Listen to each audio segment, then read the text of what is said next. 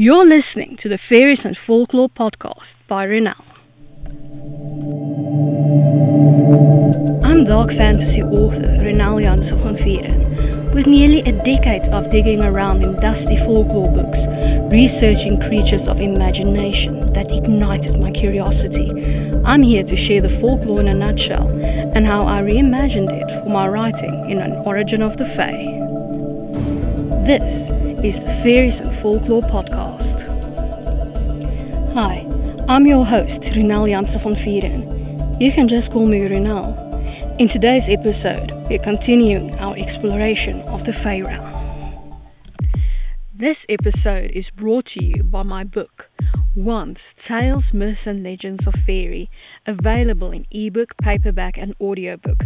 Go to renaldemythmaker.com/my-books for more.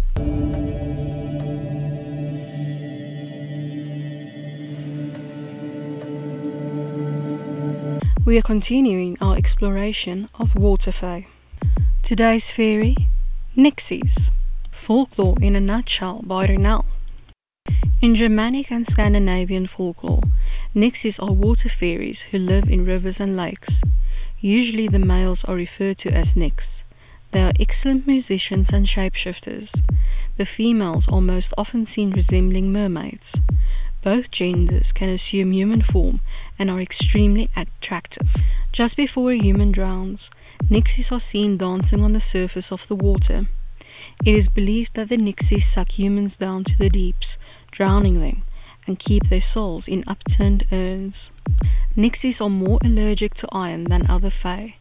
Long-term exposure will kill them. On occasion, Nix take mortal women as their wives. They need to hire mortal midwives to assist in the birth of their children. Nixies live in underwater palaces, like most water fae, and hold lavish banquets to which they sometimes invite humans, who always complain about the lack of salt in the food. Nixies might seem benevolent at times, warning about storms, but they, like all water fae, should be treated with caution. And now for my interpretation of the fae, in An Origin of the Fae, Nixies. Nixies are water fae who prefer living in lakes and rivers. They are shapeshifters.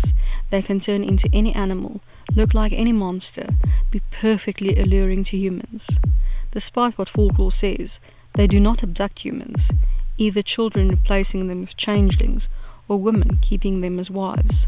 Nixies do keep human souls captive, but only as a kind of purgatory for those who didn't live life with any kind of conviction. They weren't particularly good or bad. Those humans invited to banquets are the loved ones of the captive souls, brought to torment the dead. Also, they eat human flesh, which is why they are alluring to their prey. The Palace of Nixies is one place accessed through the waterways of the otherworld, and is where they keep the souls and hold their banquets. Nixies don't live in the palace, preferring the wilds of their rivers and lakes. Their mission is to keep their home clean, which means if a human pollutes their river or lake, they will torment their soul until Anko, king of the dead, absolves the soul and allows it to continue to its destined afterlife. As a little bonus, let's look at the translation of Nixie into Afrikaans.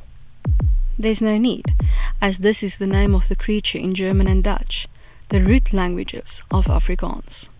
I hope that you've enjoyed this episode of the Fairies and Folklore podcast and that you've learned something new about fairy.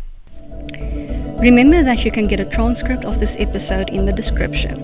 If you're new to the podcast, why not go and grab your free copy of Unseen, the second book in the fairy tale series, on my website, renaldemythmaker.com.